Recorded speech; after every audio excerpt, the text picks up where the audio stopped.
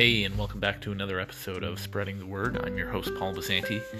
Have you ever felt burdened by the work you're doing in the church? Have you ever felt burnout? Have you ever felt like your struggles and your sin maybe didn't make you worthy enough of drawing close to God in prayer or being a functioning member of the church?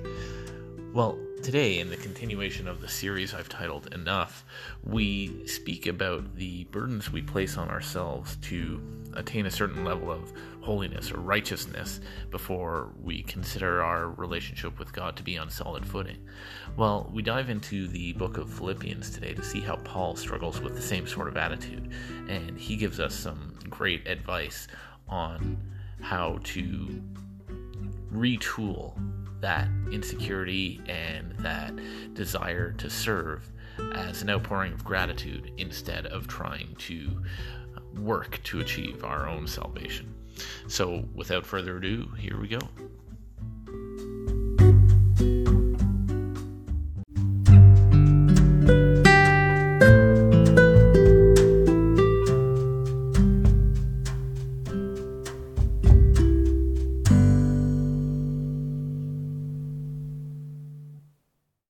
Morning, church.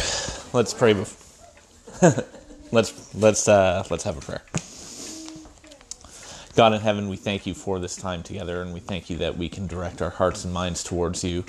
And we just pray that as a congregation, as a gathering of believers in you, that we can trust in your promises, that we can gain strength and assurance from the word that we're about to read. And God, we just pray that you'll work through all of us to accomplish your amazing things.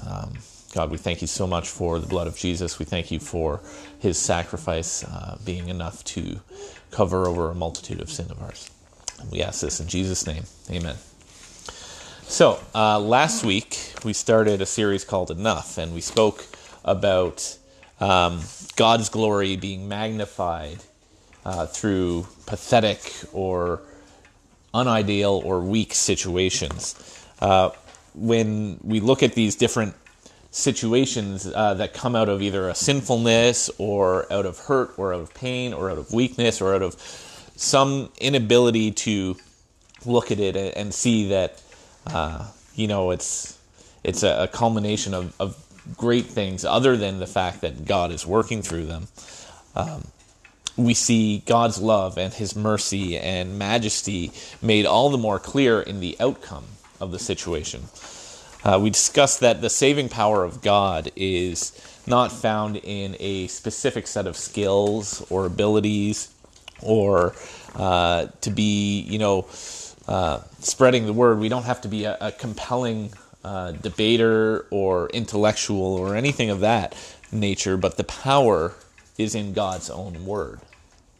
We discussed several situations in Scripture where this is made pretty clear.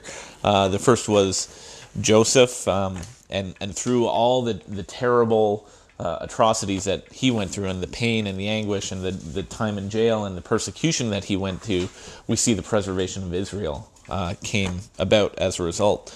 We see through the sinful life of Rahab that when the Jews came to conquer an opposing city-state, it was provided for through the work and effort of Rahab acknowledging God, who ultimately was a linchpin in Jesus' lineage. And then we saw that the proclamation of the gospel to the Gentiles was accomplished through a man like Saul, who was persecuting the church. So through all those situations, we talked how God's grace was enough to overcome these worldly things that otherwise you would look at and think, oh, that can't be God working through that. It's so evil, it's so sinful, it's so pathetic. That wouldn't be the work of our glorious King. But in fact, it was, and we see that God works through those situations and delights in those situations because his glory is magnified all the more. So this week, in the second half of the series, we're going to talk about the fact that the victory has already been won, that God's plan has already been achieved, that salvation is already granted. What's the problem that we face a lot of times? It's that we don't have confidence. We don't have confidence in our abilities. We don't have confidence in our flesh. We don't have confidence in the work that we're called to do. The calling to a Christian life is not one that is necessarily easy. It's a simple one, sure, but it's not necessarily an easy yoke to take up, nor one to be taken lightly. Jesus himself has several parables that he offers when considering counting the costs of becoming a Christian. Jesus teaches us to put others ahead of ourselves. When he gives the parable of the wedding banquet, he says that the last shall be first and the first shall be last. When someone invites you to this wedding, you don't take a place of honor at the front because someone can come up to you and ask you to take a lower seat. That seat is reserved for someone else. Please move down here. That's a humiliating situation. He wants you to take the low position and be asked to move up to the position of honor. For everyone who exalts himself will be humbled, and everyone who humbles himself will be exalted. Another cost of becoming a Christian is that we can't seek to do things for our own reward. We can't seek compensation or reciprocal action for the good deeds that we do.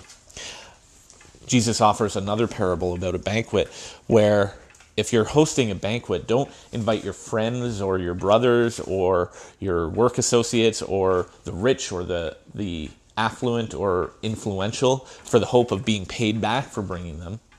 Invite the poor, invite the crippled, invite the lame, invite the guy at your work who isn't really the big mover and shaker. Invite these people into your life, into your acts of service, not for the thought of being repaid, because your reward will not be given through that person that you're serving, but your reward is stored up in heaven. Another thing that Jesus describes through his parables is another banquet. And he talks about this banquet owner. Picture this banquet owner who invites many guests to come to his feast. And a lot of these guests who are invited have a lot of excuses not to come. Oh, sorry, I just bought a field. I can't come. Another just bought 5 oxen and he has to bring them back and yoke them. I don't know what you do with oxen, but you do something with them that prevents you going from a banquet, obviously. Or another couple was just married. You see, Jesus says that we have to put our lives and our personal goals on hold sometimes in order to serve as a Christian. You see, these guests that didn't come left vacancies at this banquet. The banquet's already been prepared. The feast is already ready. The entire event is already planned. It's going to happen. But if you don't accept that invitation and put these other things on hold, you're going to miss out. So instead, that banquet owner went out and he invited the poor and the lame and the crippled and anyone who would come. And they came. And Jesus' message is that those who were invited but refused would not be given a taste of the banquet feast. Between the costs we're called to count as Christians and the rigors of resisting the temptations that we have in our life at every turn, the walk of a Christian can be very arduous, can be very consuming of energy and motivation. And how often have you seen Christian burnout? How often have you seen someone who is one of the huge role players in a church or a ministry area just burn out because they've had too much on their shoulders, they've had too much they were doing, they've spread themselves too thin, they haven't had the support they've wanted, but they want to serve, they want to keep serving, but they're done. How often have we seen that? I've seen it a number of times in my life, and I guess that's a few years now. The burden of living up to the calling of counting these costs, of battling sin, of serving in the church, can be overwhelming if we try to shoulder everything ourselves. Paul relates to this struggle in his letter to the Philippians. We're going to read in chapter 3, starting in verse 2. Watch out for those dogs, those men who do evil, those mutilators of the flesh. For it is we who are the circumcision, we who worship by the Spirit of God, who glory in Christ Jesus, and who put no confidence in the flesh, though I myself have reasons for such confidence. If anyone else thinks he has reasons to put confidence in the flesh, I have more. Circumcised on the 8th day, of the people of Israel, of the tribe of Benjamin, a Hebrew of Hebrews, in regard to the law, a Pharisee, as for zeal, persecuting the church, as for legalistic righteousness, faultless. But whatever was to my profit, I now consider loss for the sake of Christ. What is more, I consider everything a loss compared to the surpassing greatness of knowing Christ Jesus my Lord, for whose sake I have lost all things. I consider them rubbish, that I may gain Christ and be found in him, not having a righteousness of my own that comes from the law, but that which is through faith in Christ, the righteousness that comes from God and is by faith. I want to know Christ and the power of his resurrection and the fellowship of sharing in his sufferings, becoming like him in his death, and so, somehow, to attain the resurrection from the dead.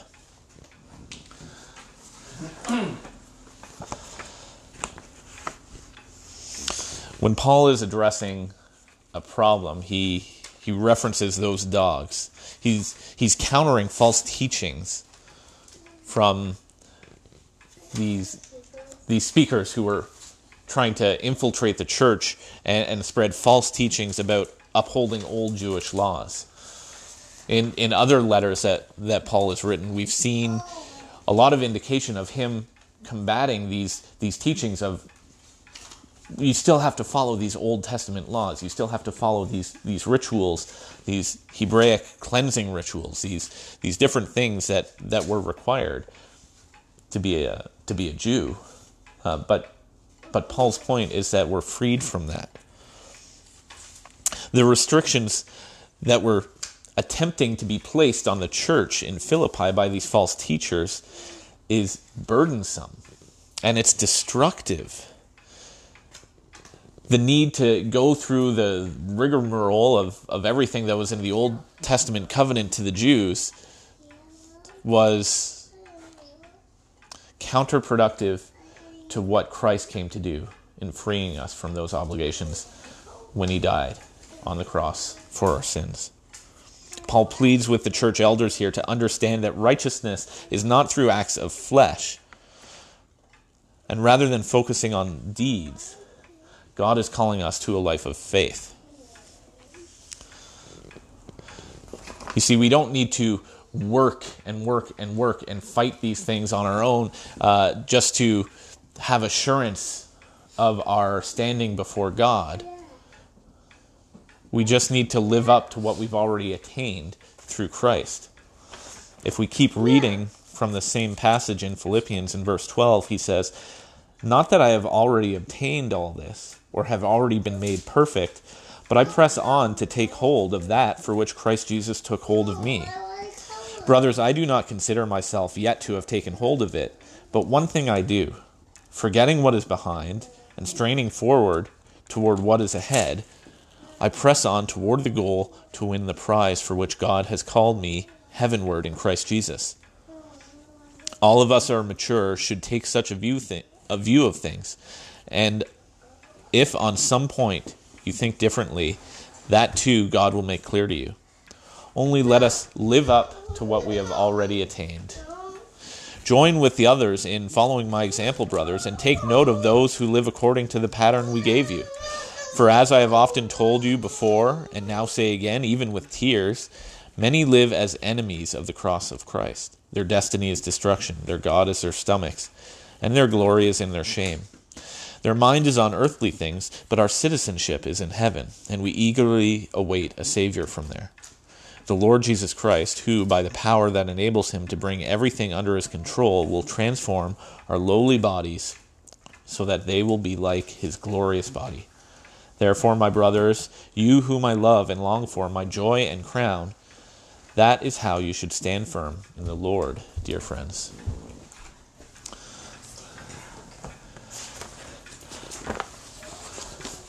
We don't need to shoulder all the responsibility of earning our salvation. I'm sure we've heard it all before, that our salvation is through faith and not works. We've also heard that faith without works is dead. But the burnout and the anguish and the hardship and the endurance should not be entirely on our shoulders. You see, we only need to live up to what we've already attained through Christ. If we stand firm in the Lord, we can recognize that the victory has already been won. The hard work towards God's plan of salvation has already been done. When Christ died in place of us, he paid the cost of our sins. He paid the atonement that would be needed to restore our relationship with God. We don't need to live on this constant knife edge of fear and worry and anxiety over our standing before God. We are redeemed to him. We are restored to him. Our relationship has been repaired. The sin that we have brought into our lives has been paid for. The battle is over. The victory is Christ's. Our souls are God's bounty for that victory. Are we called to serve? Yes. Are we called to fight against the temptation of sin? Obviously. Of course we are. Should we strive to put God before everything else in our lives? Absolutely. None of this changes. But what I'm trying to encourage us today is that all these things that we do, the ministry work that we do, think of that Christian burnout thing, all the endurance in the face of temptation of sin, all the feelings of guilt and shame after a period of sin, all the effort and tirelessness that goes into serving should not be something that we try to do first to assure ourselves of a standing before God. But it should be an outpouring of gratitude, knowing that we have assurance in our salvation and our restored relationship with God. Too many times we beat ourselves up and limit our relationship with God over guilt and shame and fear and insecurity. But the surpassing mercy of God has already overcome all those faults in us. So what do we do? From a practical point of view, how do we take this and how do we apply this in our lives so that we can relieve ourselves of some of this burdensomeness? Don't focus on your failings. We've all failed. We will all continue to fail. Those fails have happened, are happening, and will happen in the future. That is part of who we are as a broken and sinful people in need of a restored relationship with God. Don't focus on the failings of your brothers or sisters either. They have failed in the past. They continue to fail, and likewise, they will fail in the future. Focus instead on the love that God showed us through Christ at the cross. This was done at a time when nobody on earth deserved it. Nobody was worthy of Christ going to the cross in their place. No one deserved that gift. Likewise, we should turn around and show that level of mercy to our brothers and sisters as well, especially when they don't deserve it. Especially when they don't deserve it. And lastly, take peace and assurance that you have a restored relationship with God, that your sinfulness and your brokenness and your stiff-neckedness and your rebellion against the things that God calls you to do has already been paid for. And in recognizing that, turn your heart around and pour out the gratitude that you have for God bridging that gap.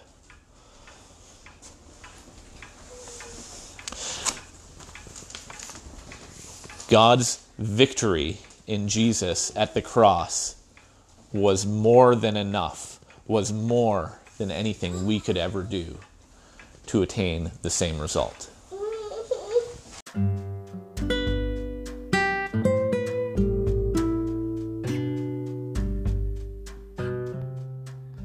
God's victory at the cross is enough. We don't have to do anything more. We can't do anything more.